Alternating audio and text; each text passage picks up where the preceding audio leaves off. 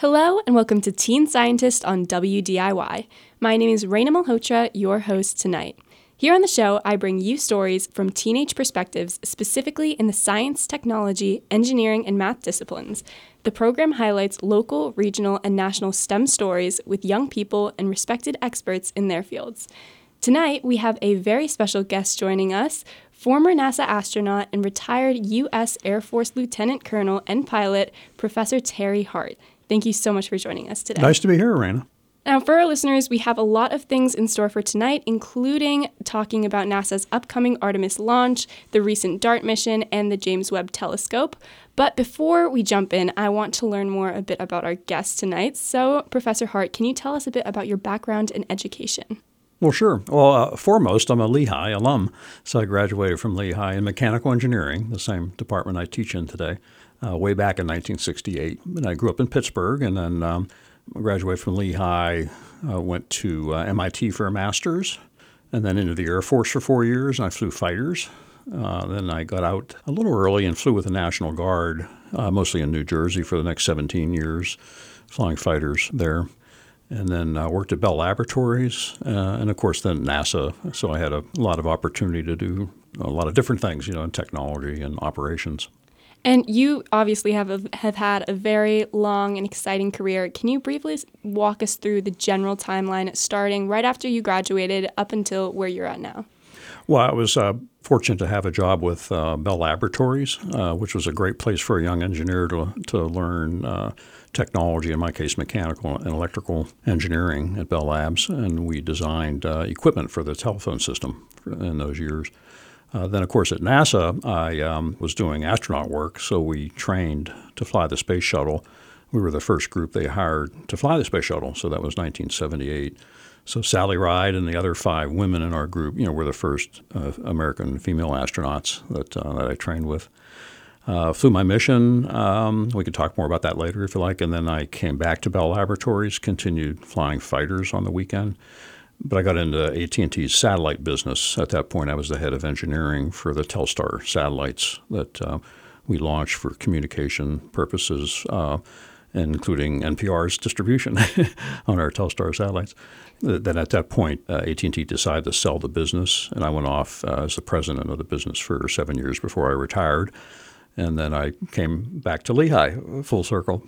And what was it that qualified you for your first position in your job at Bell Labs? Was it something that you've always, worked up to get to, or did it kind of just happen?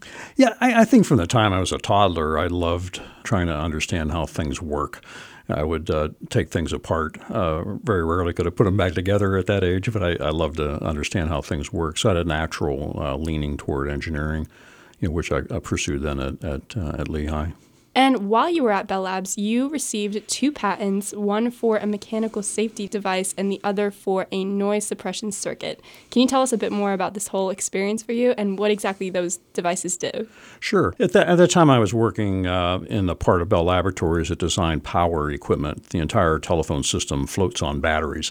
So we made the equipment that would convert the batteries' voltages to different voltages for the electronic equipment. So I was doing both the mechanical and the electrical engineering on those devices. So one was a mechanical safety device where when you plugged in the converter to avoid possible hazard to the technician, the power was switched off. But as it plugged in, it automatically switched on in a way that was safe for the equipment. And then we also had a problem with noise, electronic noise on the phone circuits being generated by the equipment, by the switching of the converters. So I designed a circuit that would sync that noise to the clock so you wouldn't basically hear the noise anymore. Really interesting. And what was it that initially sparked your whole interest in the field of aerospace and mechanical engineering? Was it you playing around as a kid or sometime in college? What was that spark from? I think it started at a young age. I mean, I was a young boy growing up in Pittsburgh, as I mentioned, when Sputnik was launched in 1957. I was 11 years old, and I remember watching the Sputnik satellite come over Pittsburgh at night, right after the sun went down. Kind of an impressive event at the time, and there was no word about a career in being an astronaut at that point. It was years later when the astronauts started to be hired. But I always had an interest in aviation and space from a young age, tied to my engineering. So I never really thought I'd have a chance to do that. I didn't really plan my career that way. But when the opportunity opened and NASA started hiring the first space shuttle astronauts, I put an application in kind of on a whim. I didn't think they'd really pick me, but they did. So I had a nice opportunity for 6 years to train and then fly on the space shuttle. That's really great. And I want to quickly transition to your experiences with the Air Force. How long were you a fighter pilot for about? Well, about 22 years, mostly on the weekends. I only had 4 years on active duty, and then the rest of the time was on the weekends in New Jersey and then down in Texas, where I flew fighters those years, mostly air defense fighters, but some air-to-ground fighters as well. And you've logged over 3,000 hours of flying time and ended your whole experience as a lieutenant colonel. What was the most memorable moment of this specific career for you? Do you have any fun stories you can share with us? Yeah, I was kind of in the middle of the Cold War, Rayna, and things weren't real good between the United States and the Soviet Union at that time. It was after the Cuban Missile Crisis, but the Russians were still flying their aircraft back and forth from Cuba, so they come right up and down the East Coast. So our mission was to go out there and escort them, and we would escort them for several hundred miles and then hand them off to the next fighter squadron down in Virginia and so forth. So that mission was pretty memorable, to fly up on the wing of a Russian bomber and to see the crew inside. They were watching you as you came up. Fortunately, things got better in the years after that in terms of the Cold War winding down. Absolutely. I can't even imagine. And then after this, in 1978, you were selected by NASA as an astronaut candidate, and then 6 years later, you flew into space as a mission specialist on the STS-41C Challenger. Can you tell me more about this mission? What was it? It was a pretty exciting mission. We were just getting the space shuttle up and running now, and this mission was our first opportunity to do a rendezvous with another satellite that was already in orbit. It was a satellite that was launched by NASA about 4 years earlier called Solar Maximum, and it was a scientific mission to study the sun. But unfortunately, the satellite had a failure after a few months on orbit. So we trained for about 2 years to do the rendezvous, then get close to the satellite, bring it on board the space shuttle, do a repair, and then put it back into space. We had a couple stumbles, but we ultimately succeeded in repairing the satellite and putting it back into service. And it lasted for about another 6 years, before it finally re-entered. So it did its scientific mission. And how long were you actually in space for? It was almost exactly a week that we were up there. It takes about 3 days to do a rendezvous and hook up with a satellite. And then once I grabbed it with the mechanical arm and had it on board, it took 2 days for us to repair it, and then another day to put it back in service. So it ended up being almost exactly a week. And what was the most interesting part about actually being in space for a week? Were there any habits or, showering, eating? What was the most interesting part? Yeah, it's interesting. I mean, most of our training and everything is focused on the mission, doing our tasks and all, but you have to also learn how to live in space. And it's a little bit like going camping. You have to take all your equipment with you and make sure you know how to use it. And in the case of space, we learn a lot from the people who have gone before us, of course, but there's no way to really duplicate weightlessness on the ground. So there's a lot of things you have to learn the first couple of days you're in space. But it's a lot of fun. I mean, the first time you look out the window and you see the world going by and the thunderstorms and the oceans and the currents and all, it's really spectacular. It's a beautiful planet we live on. And did you ever expect you would actually be able to go in space? Like, what was your reaction like when you found out? Yeah, it was pretty exciting when I got that phone call. They were announcing on the radio that there would be a selection of 35 astronauts that day in January of '78. And I wasn't holding out much hope, as I said. I didn't think, because there were 8,000 applicants, and then we picked 35 of us. But I was fortunate to be in that crowd, and then we started training that summer. And as a former NASA astronaut, you've actually been formally briefed about NASA's upcoming Artemis 1 mission, which is sending a new spacecraft into orbit around the moon in its most consequential launch in decades. Can you walk us through the goals and significance of this mission? Sure. It's our country and the world's return to the moon with people. So we're going to do it in steps. This very large rocket is slightly bigger than the Saturn V, which had been the largest rocket ever built. So we're going to be able to take a little bit more payload to the moon. So there'll be 4 astronauts in the capsule, which won't be for a few more years. They're going to do a couple of test flights. So this one coming up, of course, is unmanned, and it will have about a 2-month mission. It depends on the launch date and all, but they'll take the capsule out with mannequins on there, actually, like dummy astronauts on there with sensors and everything to record all the different parameters from the mission. And they'll go out, circumnavigate the moon for quite a few number of weeks, and then return to Earth with a very high-speed reentry. In fact, that'll probably be the highest-speed reentry that we've ever done, coming back from outer space. So that will test the rocket going up, the spacecraft while it's in space, and then, most important, the reentry and the ability for the capsule to survive reentry and land in the water. So that will set the stage, and then there'll be a couple more missions, and then they'll have the first crewed mission. And the selection of Artemis was deliberate in the sense that Artemis was Apollo's sister in Greek mythology. So NASA said there will be a woman on this first mission to the surface of the moon. Probably we're talking 2025, maybe 2026, depending on funding and technical issues and so forth. Well, that's really interesting fact about that. It's a very, very exciting. Yeah. And what are the goals for the future Artemis 2 and 3 missions? Yeah, it's a little different approach. What we're trying to do, rather than just go to the moon and do some science and come back, which we've done a lot of. We brought back over 1,000 pounds of moon rocks, back on the Apollo program. They want to set up a logistics system where there's going to be a deep space gateway that's going to orbit the moon in a very high orbit around the moon. They're going to think of it as a space station orbiting the moon. So they'll set that up first, and then the crews will go to the space station called the Deep Space Gateway. They'll go down to the surface of the moon and back up again. So in a sense, it's really a dress rehearsal for going to Mars, because when we do the Mars missions in a few more years, hopefully, they'll use that same Deep Space Gateway to construct the vehicle that will depart the moon's orbit to go to Mars and then come back the same way. And the mission was originally expected to launch about a month or two ago. Do you know why it got delayed to November? It's a difficult situation when you're doing a brand new rocket. So the early space shuttle program that I was most familiar with, we had several delays like this. In fact, the same cause, hydrogen leaks. Liquid hydrogen is very cold. It's only 20 degrees above absolute zero, which is about minus 450 degrees Fahrenheit or something on that order. So very, very cold. So when you fuel the rocket, all those lines and seals get very cold, so they contract. And as a result, it's very easy for these tiny little hydrogen atoms to leak, through the seals. So that's what happened on this launch. The first one was scrubbed actually because of a sensor problem at that very cold temperature. Then the second one was scrubbed because of an actual leak. So now they think they fixed that. But we had the same kind of growing pains with the space shuttle. Once we had 2 or 3 years of operating the space shuttle, we had all those leaks pretty well identified and re-engineered the seals in a way that they didn't reoccur.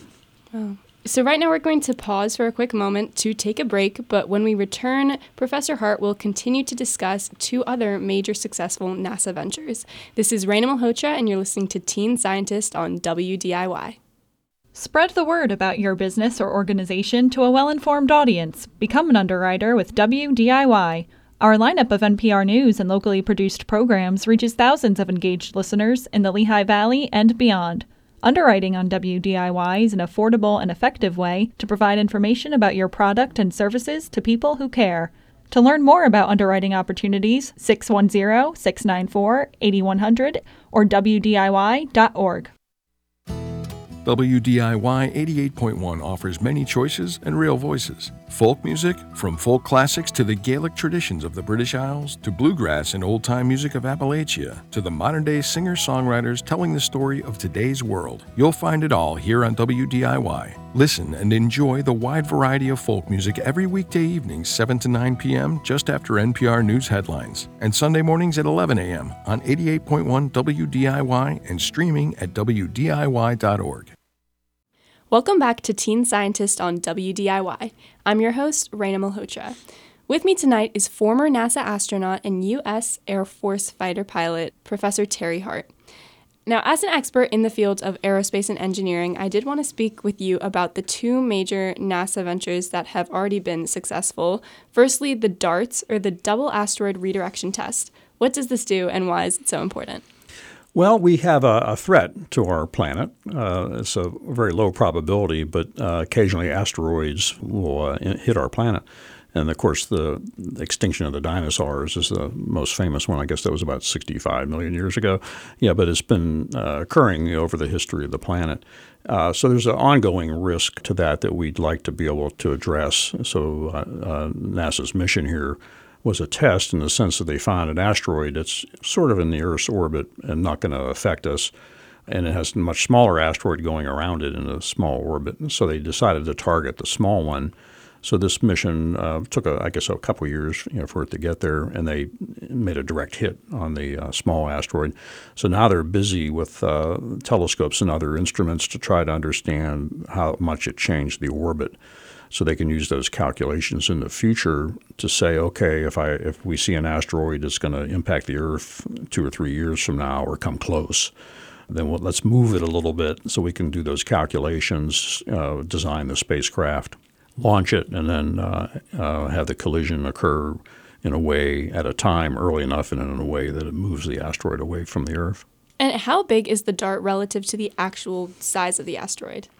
Yeah, the asteroid is several football fields big. The DART spacecraft they refer to as being refrigerator size. So it's maybe like a cubic meter or so of dimensions.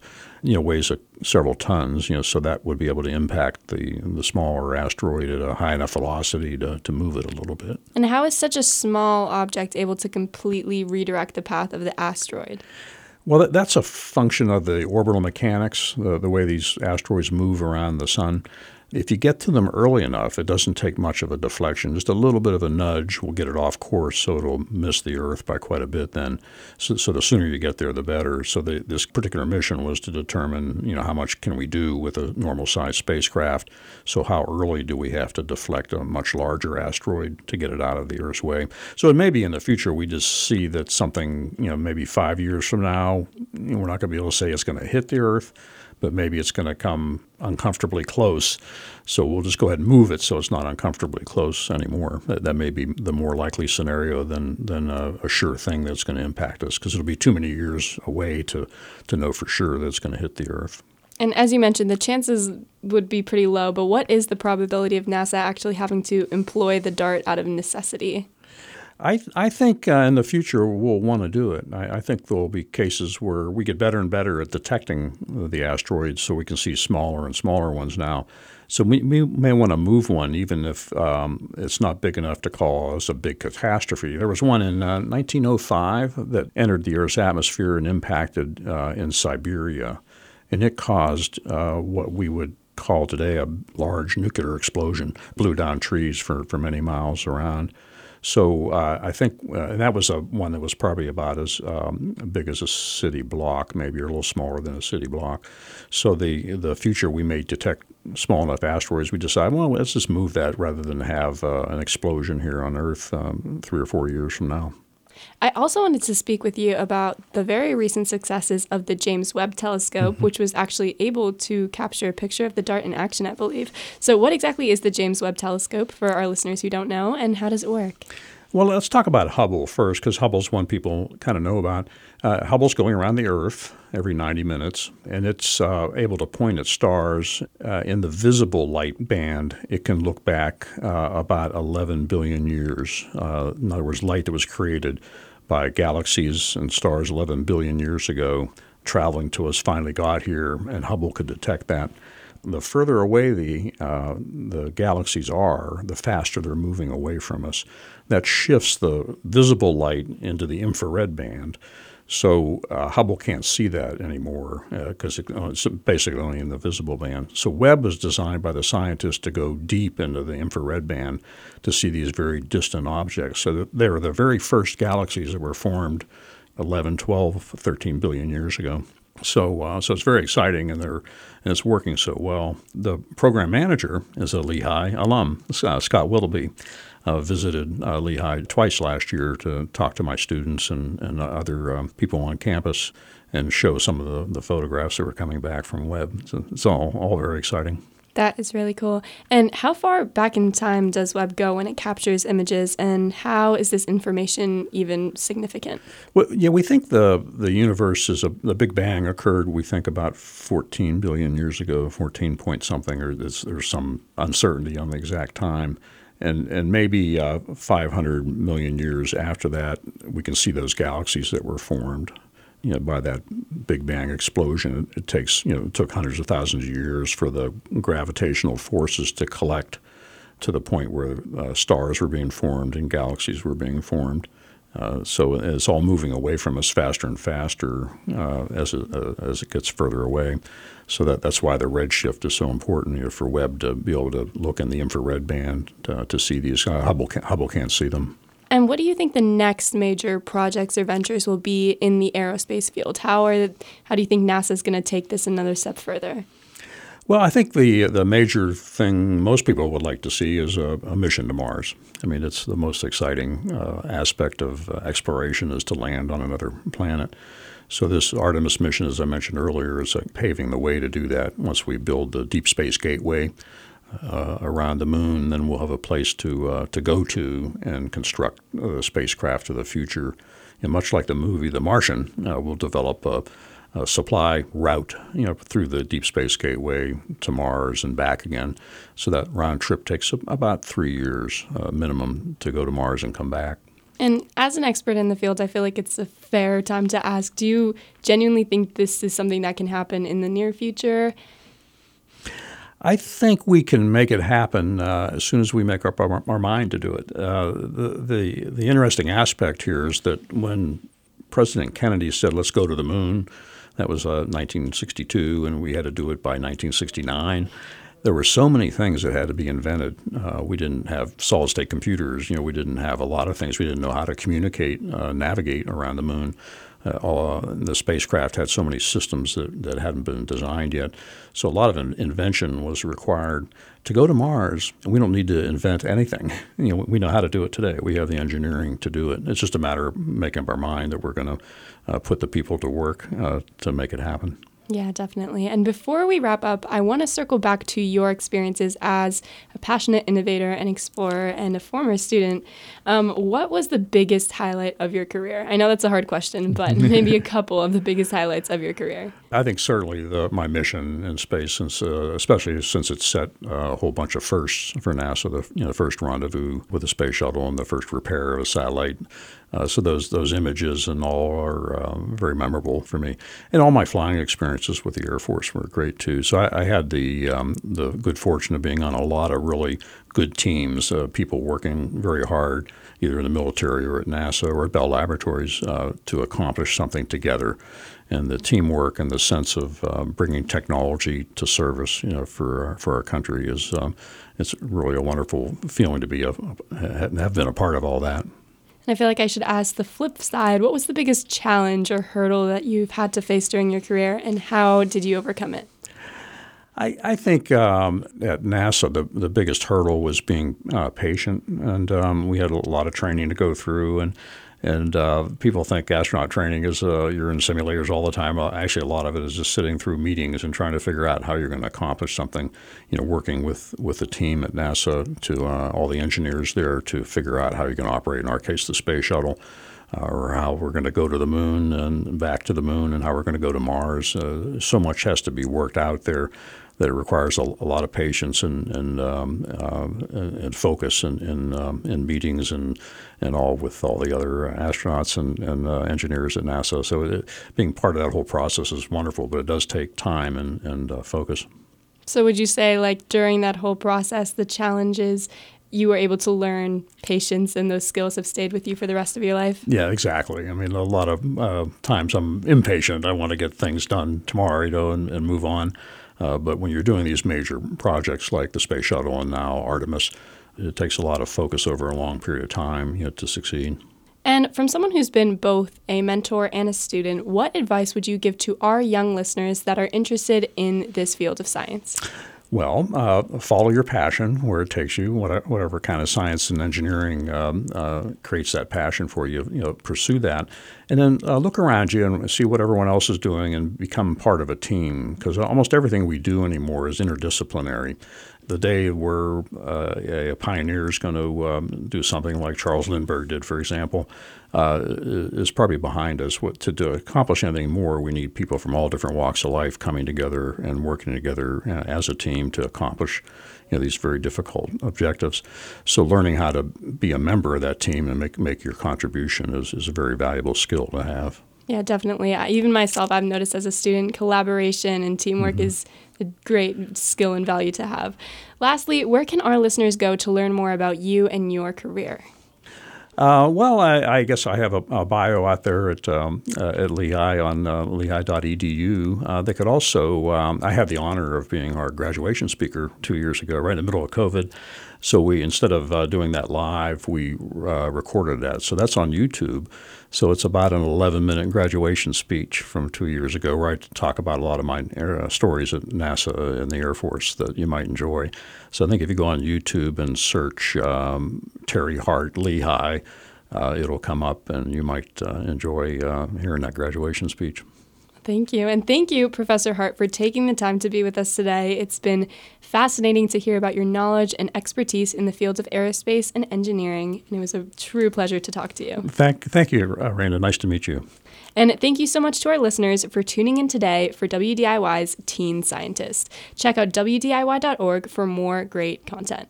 I'm Rayna Malhotra, and I'll see you next time on Teen Scientist.